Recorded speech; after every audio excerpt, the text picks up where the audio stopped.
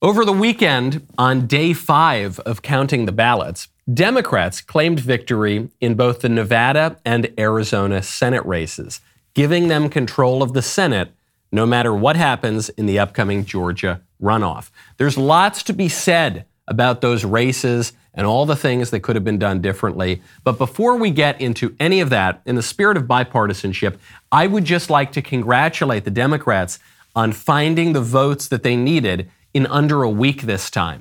Just 4 days of counting ballots in the most crucial races is a big improvement over the last election, and it's a sign that by next time, they might even be able to fit all of their machine malfunctions and security camera outages into just 3 days. Who knows? I'm Michael Knowles. This is The Michael Knowles Show.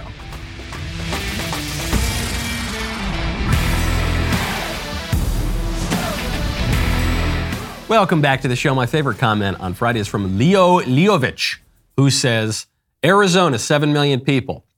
Takes 3 weeks to count the ballots. Florida, 21 million people. Takes 1 day to count the ballots. They better start teaching them to count.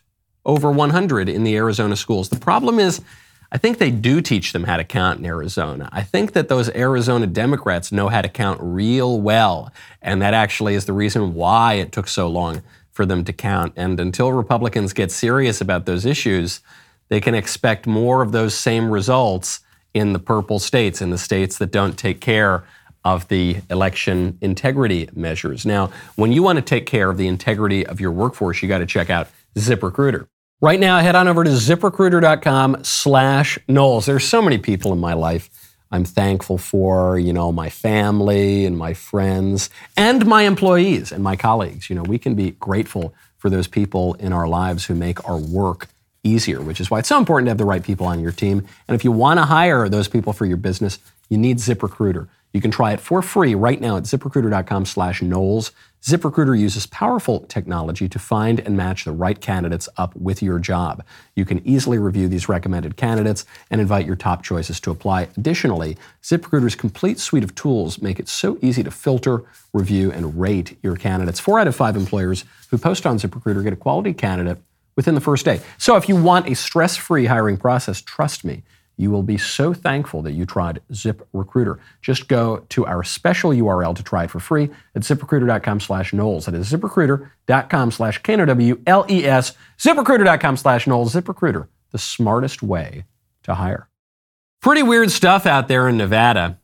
Really disappointing and kind of really makes you scratch your head because the race went from plus 2% for the Republican Adam Laxalt, with only 20% of the vote left to count, all the way to plus 0.5% for Catherine Cortez Masto, the Democrat.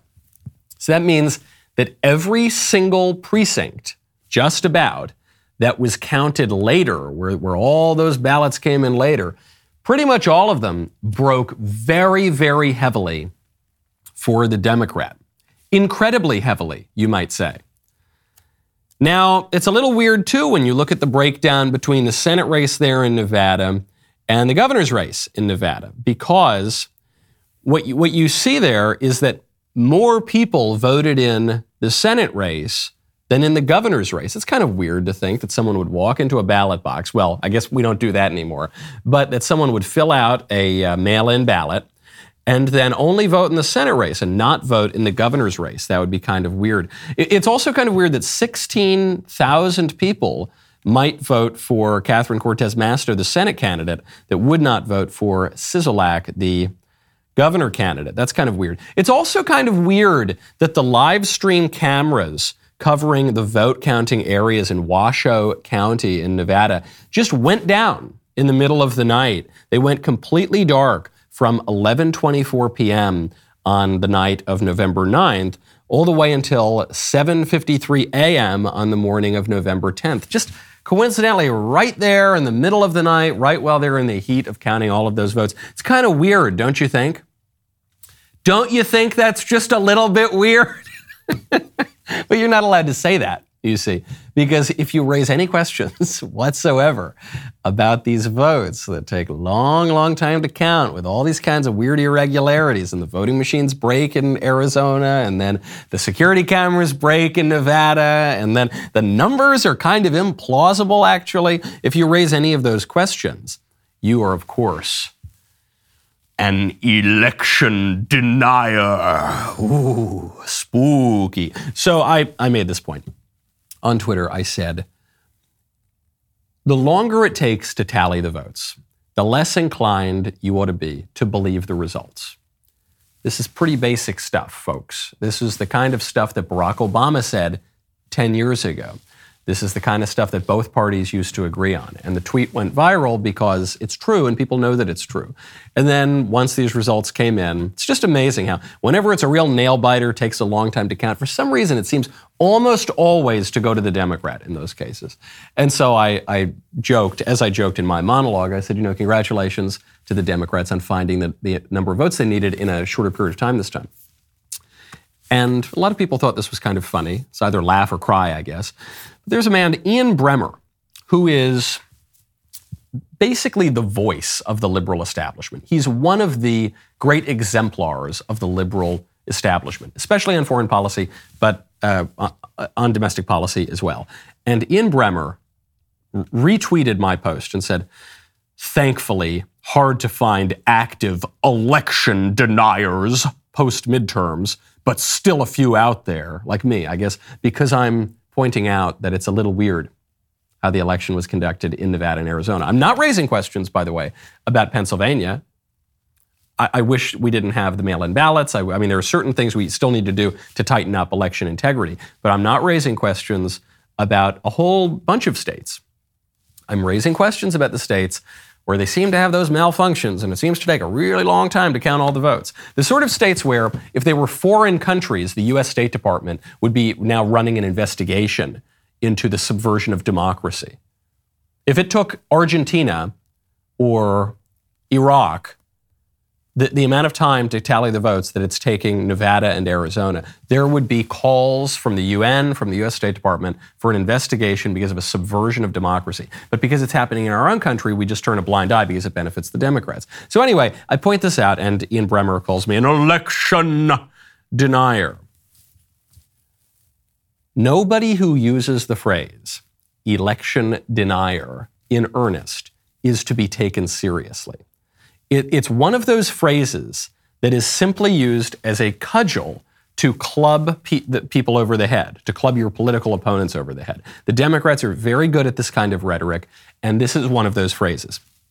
The phrase election denier was established and is propagated to call to mind Holocaust deniers.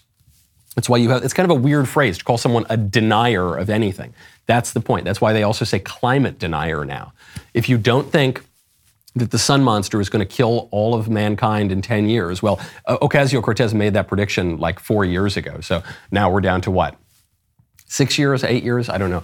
But if you question that thesis, you're not called a skeptic. You're not called a rational person, as you should be. You're called an election denier. And the whole point is to draw a comparison to Holocaust deniers. So I think this is very silly. It's also especially silly because the Democrats are the ones who have been rejecting the results of elections much longer than Republicans, with much less of a reason to do so, and in many more cases than the Republicans are doing that. Nobody has faith in the electoral system that we currently have. Nobody has faith in it. The Democrats don't have faith in it because they accuse Republicans of suppressing the vote. And furthermore, because the Democrats don't believe that we are legitimate participants in our sacred democracy, they say that we're fascists and terrorists and a domestic threat, and we're threatening the whole country by our very existence. That's why the Democrats don't accept the election results when we win.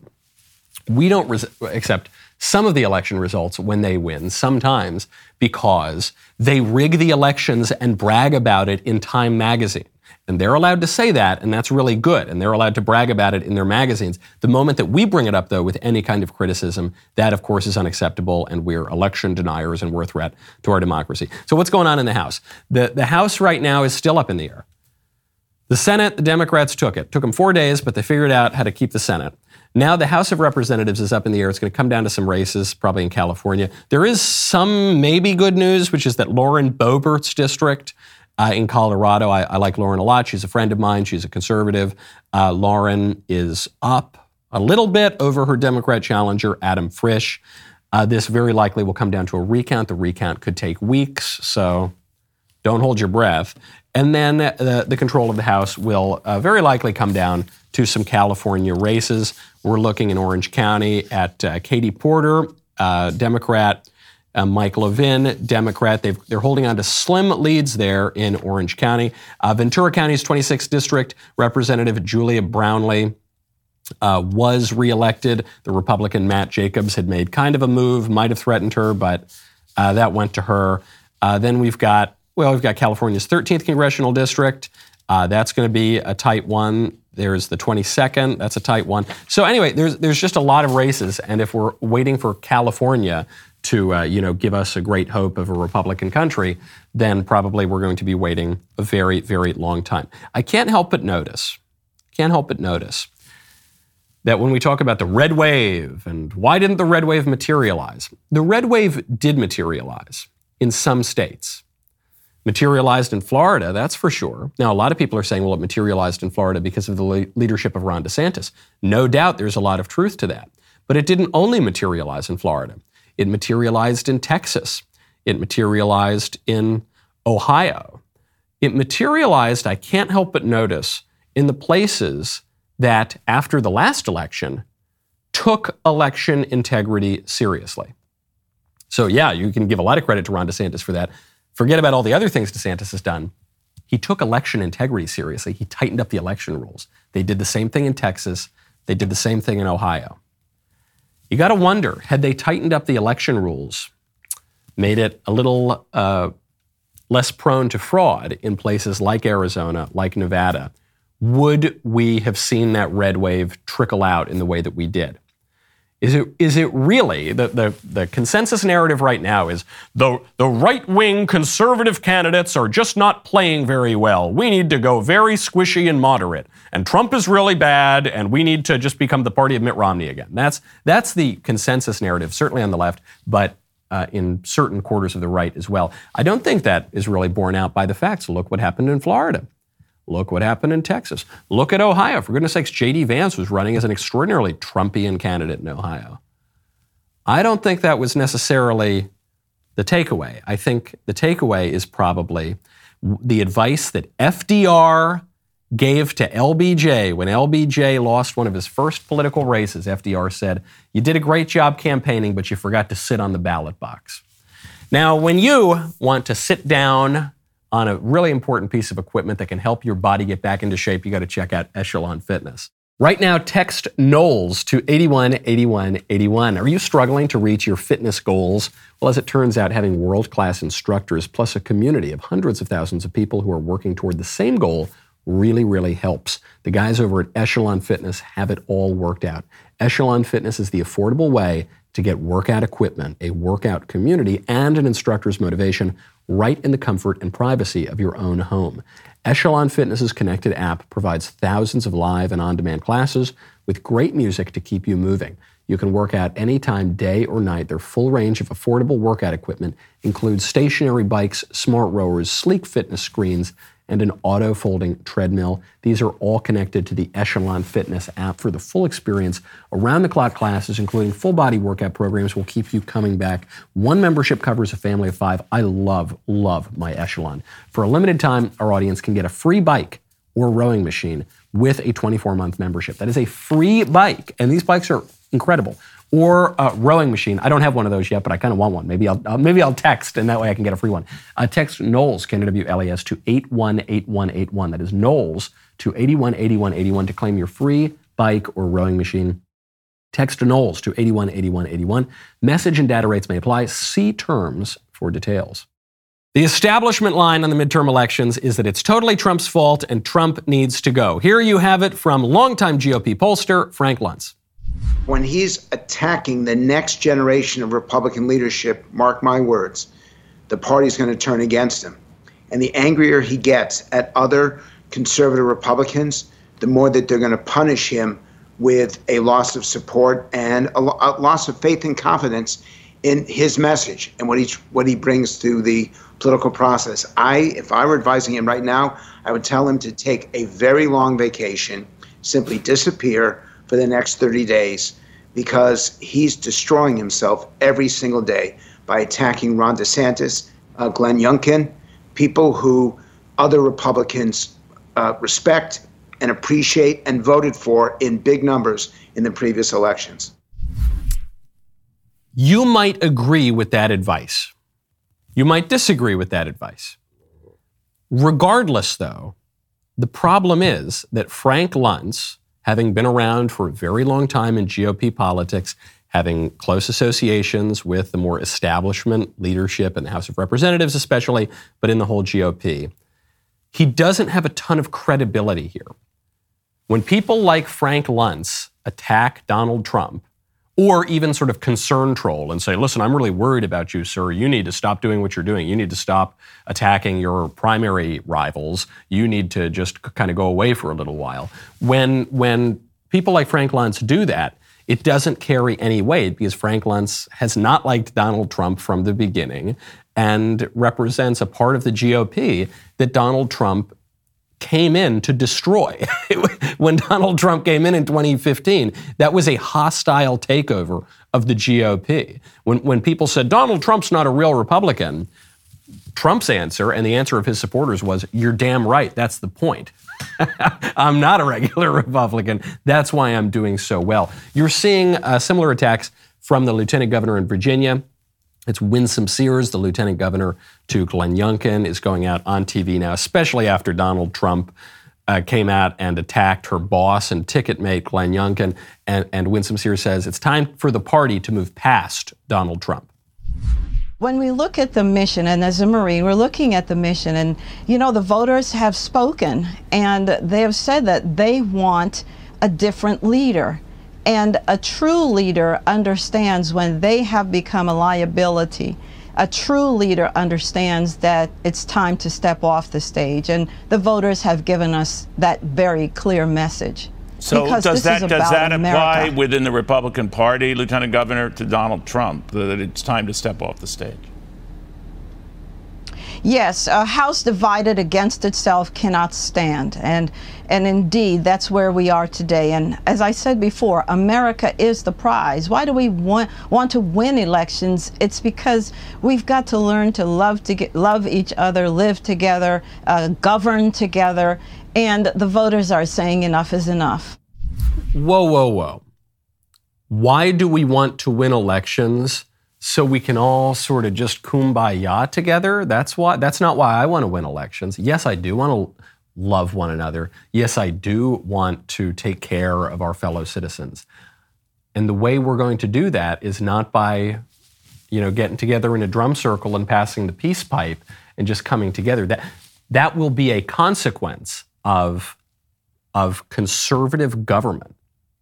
We want to win elections so that we can have conservative government and we can suppress the bad stuff that the libs are doing and we can enact the good stuff and we can suppress falsehood and we can promote truth and we can suppress ugliness and promote beauty. I don't want to win just so we can all just kind of get along, man. I want to win so that we can do stuff. That the purpose of winning is not just so that we can have some R's in office and they can get invited to the cocktail parties. The purpose of winning is not to say, okay, that's the end of the fight, but that's the beginning of the fight. To wield government power with justice, within proper limits, in a very moral way, to do good, to actually do stuff, okay? And not to just maintain this desiccated liberal status quo. This is why when people hear this kind of stuff from Winsome Sears, and Winsome Sears has an impressive record in many ways.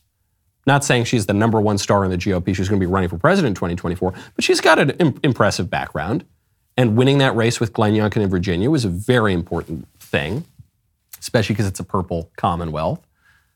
But when I think when voters hear from kind of regular run-of-the-mill politicians, which compared to Donald Trump, everybody's a regular run-of-the-mill politician. When they hear this stuff of we just need to come together, and we just need to kumbaya, they reject that. They recoil from that because I think, no, I don't want to. We kumbaya'd for a long time. We kumbaya'd with Romney. We kumbaya'd with John McCain. We kumbaya'd with John Boehner. We kumbaya'd with all these people who sold our country out and basically just conceded on every major fight to the Democrats. It's not that there are no legitimate criticisms of Donald Trump. It's not that there are no legitimate arguments for Trump even in 2024, arguments against his running. But attacks from people who are viewed as opposed to him from the very beginning are going to do nothing other than boost support for Trump. Case in point, Larry Hogan, governor of Maryland, says Donald Trump lost us the midterms and so he's got to go away. Look, this should have been a huge red wave. It should have been one of the biggest red waves we've ever had because, the President Biden's approval rating was so low, one of the lowest historically. More than 70% of the people thought the country was going in the wrong direction, and yet we still didn't perform. And I think common sense conservatives that focused on talking about issues people cared about, like the economy and crime and education, they did win. But people who tried to relitigate the 2020 election and focused on conspiracy theories and talked about things the voters didn't care about, they were almost universally rejected. And I think it's basically the third election in a row that Donald Trump has cost us the race. And it's like, 3 strikes, you're out. Okay, that's an argument. That's an argument that you're going to hear repeated a lot. The problem for that argument is the people who are making it. Because no conservative in America cares what Larry Hogan thinks about anything. Larry Hogan is a big lib, so no one cares. He comes from the Romney wing of the party. And so anyone that you're trying to persuade with that argument is not going to be persuaded by Larry Hogan, okay? Very, very few people are. This is why the 2022 midterms are going to be fought over for a very long time. Democrats are fighting over it right now by counting all those ballots, but the Republicans are going to fight over it too, and they're going to be fighting over who to blame. Right now, the sort of consensus mainstream narrative is it's all Trump's fault, and the Trump candidates lost, and the non-Trump candidates won. Now, I don't think this is really borne out by the data. The way that you can make that argument is by disregarding the 100 plus, well over 100 candidates that Trump endorsed who won. His record was pretty good, but then what the people who blame Trump will say is, no, but in the crucial races, in the ones that were kind of tight and questionable, Trump's endorsements were really, really bad. And Trump did make some questionable endorsements in 2022. There's no doubt about that. But then you're going to see a question of, what exactly is at fault here? Is it election integrity? Is it the mail-in ballots? Is it the week-long vote counts? Is it all the rest of it? Is it Donald Trump?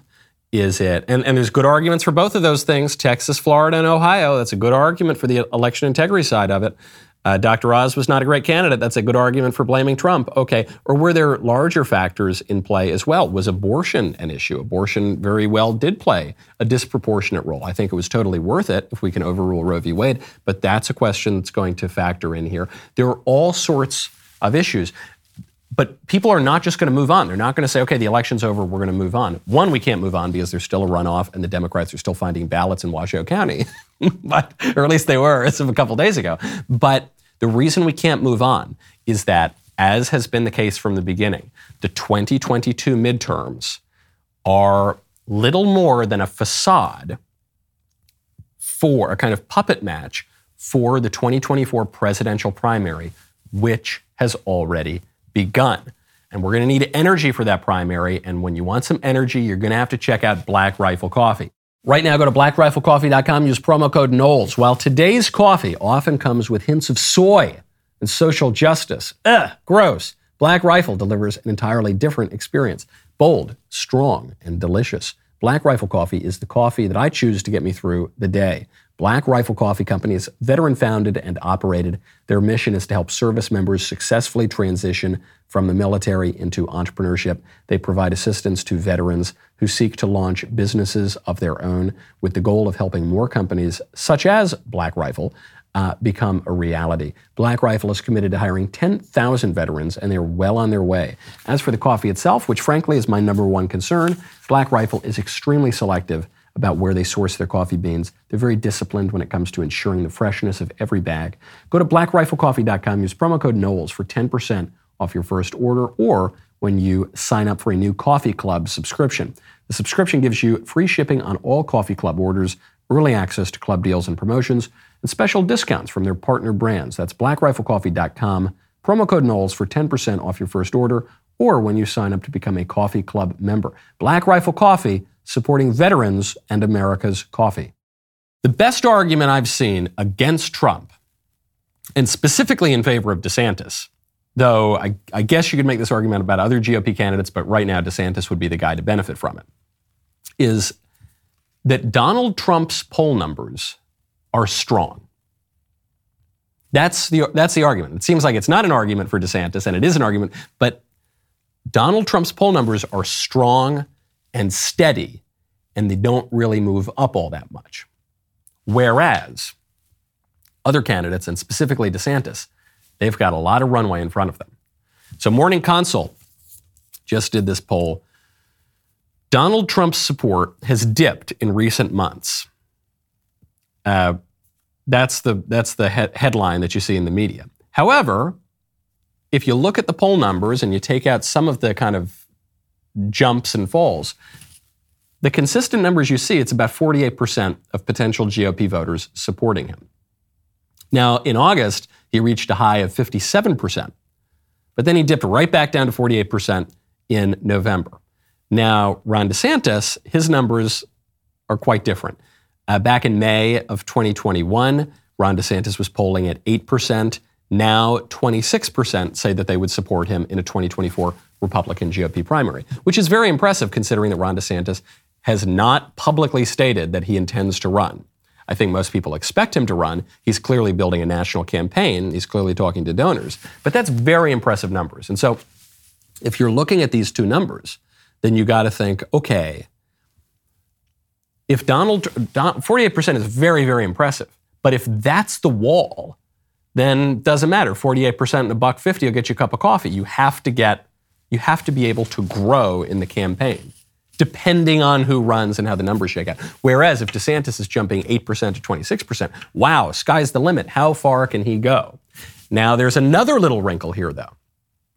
That's the argument you're going to be hearing from the DeSantis stands. But then there's another wrinkle here, which is, what about that little blip? Hold on, wait, what's going on? In August, Trump's numbers jumped to 57% among potential GOP voters. Whoa, how do you go from 48% to 57%? What happened around August that would have done that? Oh, right. Joe Biden targeted Donald Trump and sicked his federal agents to kick down the door at Mar-a-Lago and steal his stuff. Oh, right. The New York Attorney General was talking about indicting Donald Trump. Oh, right. You hear the entire political establishment moving to attack Trump. And this is very likely going to determine how Trump rises or falls. It has, I think, little to do with what Ron DeSantis does. He's already doing everything he can do. He's a great governor of Florida. And he's putting himself in the national news cycle. And he's playing his cards perfectly. I don't think there's anything more DeSantis can do. So what's going to determine it? I think what's going to determine it is how hard the liberal establishment goes after Trump. One of the reasons that some people are still preferring Trump over DeSantis, I think probably the main reason, is that the establishment just freaking hates Donald Trump, and they clearly want to kill this man, and they're doing everything they can. In some cases, it seems illegally, or certainly unprecedentedly as a legal matter, to stop this guy from running in 2024. And the fact that the liberal establishment is going after him so hard is, for many people, a strong argument to support him. Because it tells many people, man, this guy is still the one who's right over the target. This guy is still this agent of chaos. This guy is still completely unpredictable, uncontrollable man. For all of his flaws, and he has myriad flaws, this guy is still something kind of special. If Joe Biden and the DOJ and the whole establishment keeps coming after Donald Trump, expect that 48% number to go up again. Expect it to spike to 57%. Expect Trump to do well in the primary. Expect him to take the nomination. If the establishment ignores Trump with these kinds of numbers, and if Donald Trump keeps irritating some of his supporters, then maybe you could see a big opening, especially for someone like Ron DeSantis, who's playing his cards totally right and who is very, very popular with GOP voters. Now, there's another argument against Trump, which is on this exact same point, and I haven't heard other people talking about it, which is, if you believe that the establishment is very corrupt and they rig elections and they're doing things to Donald Trump that are unprecedented and probably illegal, then you've got to ask yourself this. Okay, so you're going to nominate Trump because of that. But then don't you think they're just not going to let him win? Don't you, if you're really saying that things are as bad as you say that they are, then they're not going to let him win, right? But then, of course, the answer to that kind of musing is, well, sure, but I'm not just going to go along and play their game. If the establishment says pick anybody other than Trump, I'm not going to play along with that because then I've already lost, because then I'm allowing them to control who the GOP nominee is. These are the forces that are at play. I think where most of the conversation is right now is about, why did Trump send out that tweet or fake tweet? Why did he send out that Truth Social comment? Why is he talking about Glenn Youngkin? Well, come on, why is he doing that? Hey, look at these great policies in Florida and Virginia. And sure, that all plays. But the crucial factors here, the things that actually move the numbers, are going to be coming from different sources. And a lot of it is going to depend on how the ruling class treats treats the former president. There's kind of a relation to Twitter. You know, Twitter now is in absolute chaos, and Elon Musk is another agent of chaos and agent of change. Elon Musk comes in, and he just democratized the blue check mark. The tyranny of the blue checks is over, because now if you pay $8, you too can have your own blue check mark. Now, why would you do that? I don't know, because now if everyone can have a blue check mark, then the blue check mark doesn't mean anything. But think about what that means.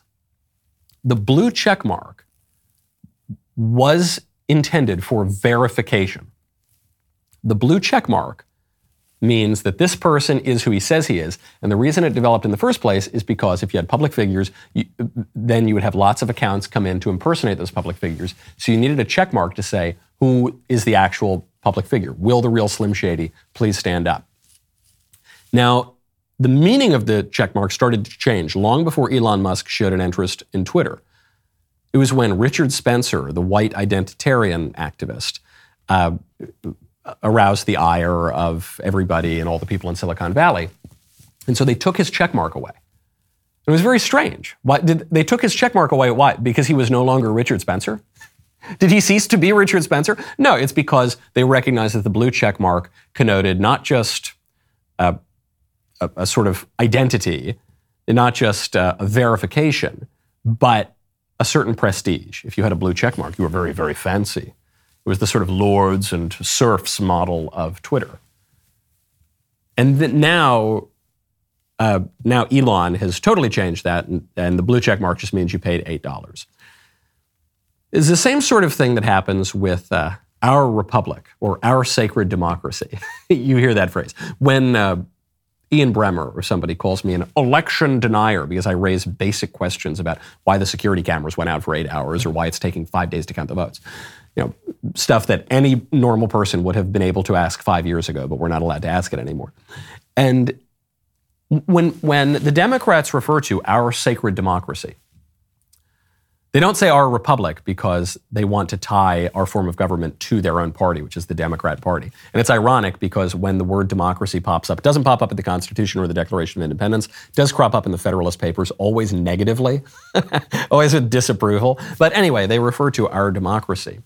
But one has to recognize that our democracy or our republic or just our system of government is not the same one that it used to be. The way that our government works today is not the way that it worked in 1796. The way that our government works today is not the way that it worked in 1885 or 1955, or it has changed dramatically over time. So we use the same terms to refer to our government, our democracy, our republic, our whatever, but we're not referring to the same thing. We have the same symbol, just like the blue check mark. It's the same symbol, but it means something totally different than it used to mean even just a few years ago. And whereas it may not have been proper or right to raise questions about the elections 20 years ago, 30 years ago, 50 years ago, the system has changed. The system of elections has changed. And the conservatives are a little bit slow on this, but it's the liberals' main trick. I mean, this is the thesis of my book, Speechless, Controlling Words, Controlling Minds, #1 national bestseller, still selling very well, makes a great Christmas present, is that the Democrats are just much more adept at using language, and that they pervert language as the primary means of achieving their political ends.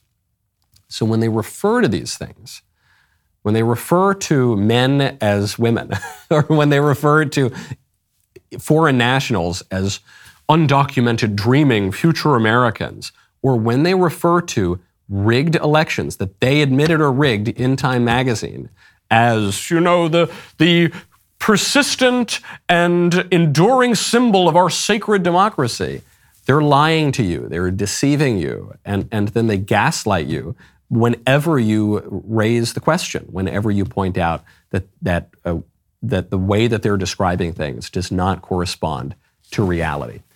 Speaking of how they use language, especially on sexual questions, well, radical gender ideologues decry the harms of single-sex bathrooms in comedy specials and dead-named celebrities. Kids are the ones that are actually suffering. Just recently, the FDA issued a warning that prescribed puberty blockers, the ones that transgender activists claim are harmless and reversible, can actually cause vision loss and brain swelling.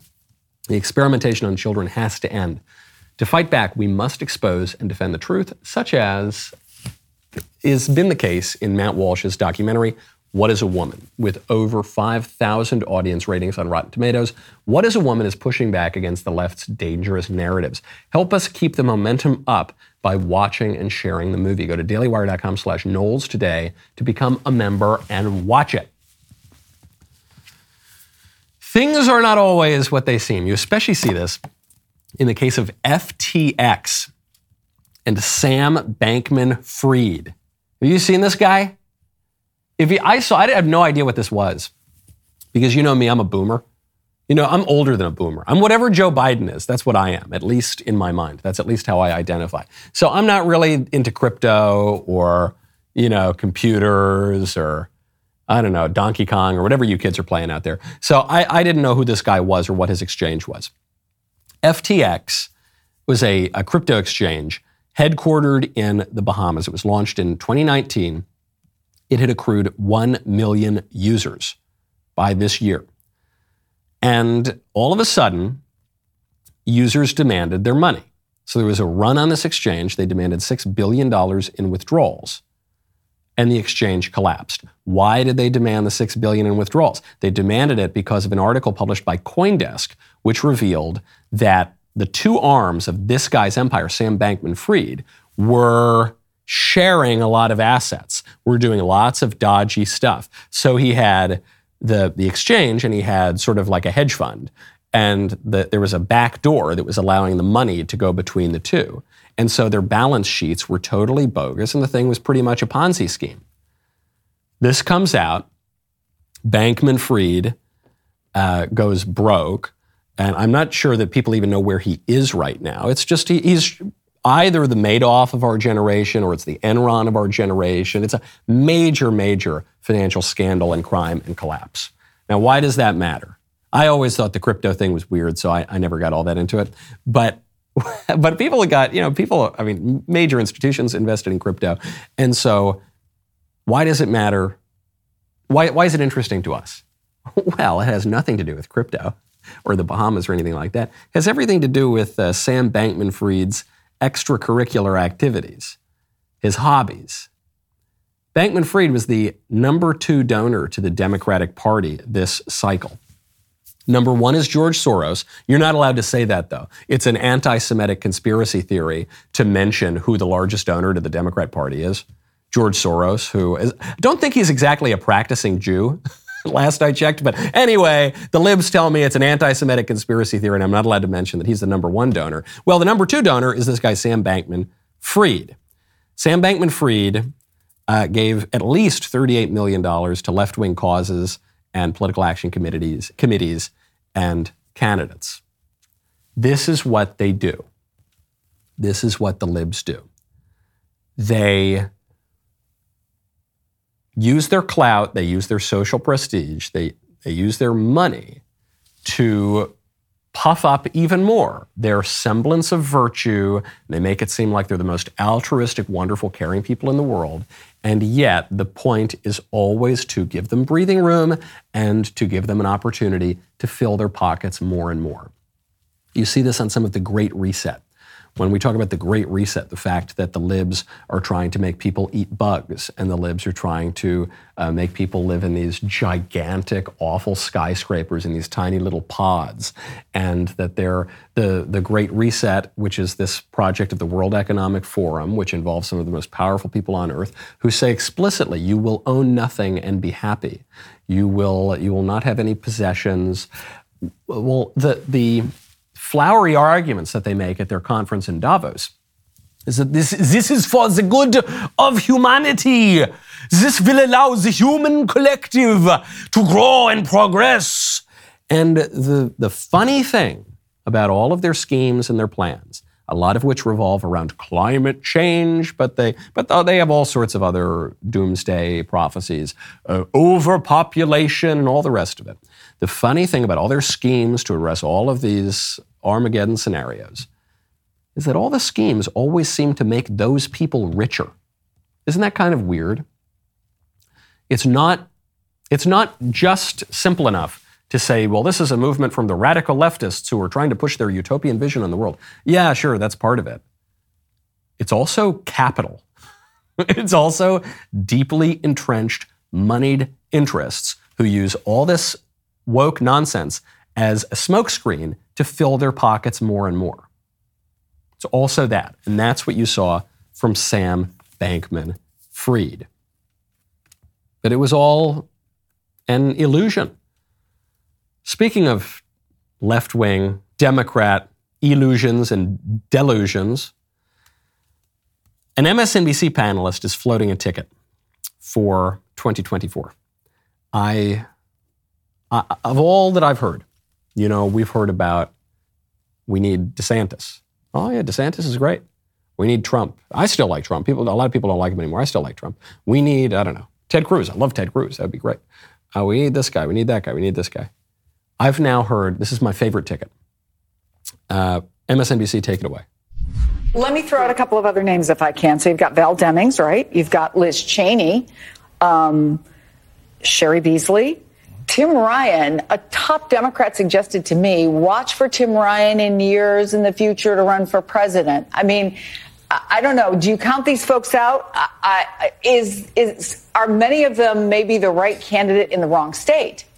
Well, what about if we pair up Liz Cheney and Stacey Abrams and actually start talking about universal voting and election reform? I could see them doing kind of a czar thing with the administration that's completely bipartisan. That would be exciting. I mean, stuff does turn over in this point in an administration. But there's commissions that the president can create, and there is definitely an appetite for this kind of movement of like there's not one American who has not experienced an election day and said, this is flawed.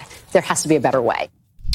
Before I get to her point on elections, yes, I endorse this ticket. I will campaign for Cheney Abrams in the Democrat primary. Yes, this is what we need. If Cheney Abrams run in 2024, some of the biggest losers in the United States, even with the power going out and the water pipes bursting and the cameras turning off and the machines malfunctioning, even with that, Republicans will win 57 states. So let's do it, baby. I'm in. All of the 57 states that Barack Obama remembered, that's what the Republicans are going to win if they get it. On her point, though, she makes a very important point here. She says they should run on election reform. Election reform is very important to people. Now, she is describing election reform as make it even easier to cheat, rig it even more for the Democrats. She calls it universal voting. What does that mean? Everybody has the legal right to vote in America.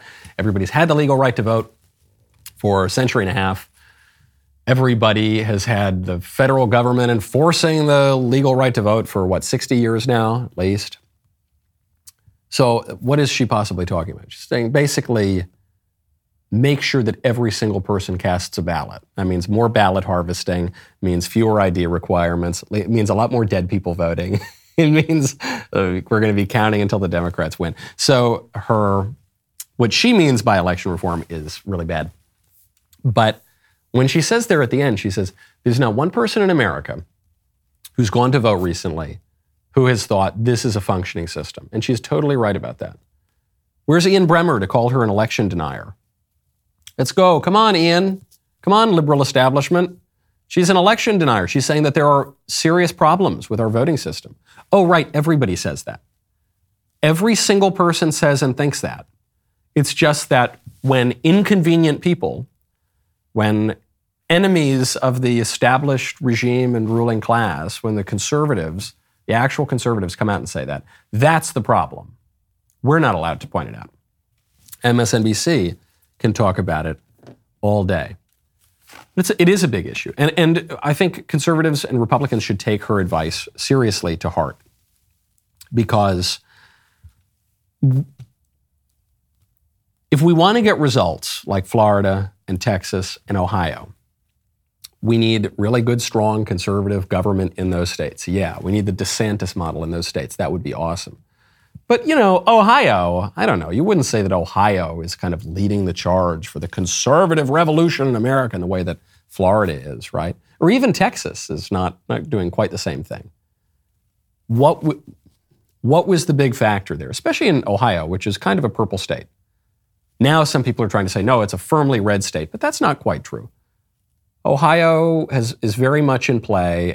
If anyone turned it into a red state, it is Donald Trump, actually. Certainly before Trump, it was a very purple state, leaning to a blue state sometimes. So what's the big determining factor here? I think it's probably this election issue. And the liberals don't want to talk about it because they're winning now because they were able to rig the elections using the excuse of COVID.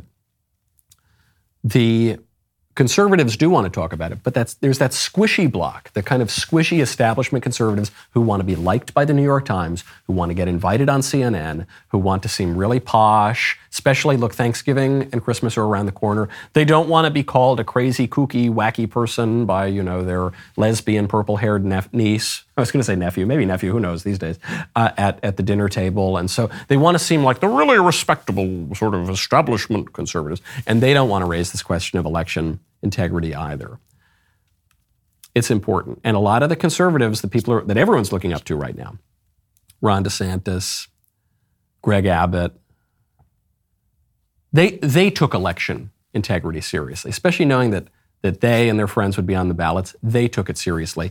And every other Republican should too. Today's Music Monday. We've got a T-Swift video. Again, I don't think I've ever intentionally listened to an entire Taylor Swift song in my whole life. I don't really know anything about the girl. But her last song seemed to me fairly conservative, which was jarring to me because I was told she was a huge lib. So anyway, the producers have teed up a T-Swift song. The rest of the show continues now. If you don't want to miss it, then you got to become a member. And of course you don't want to miss it. So click the link in the description and join us.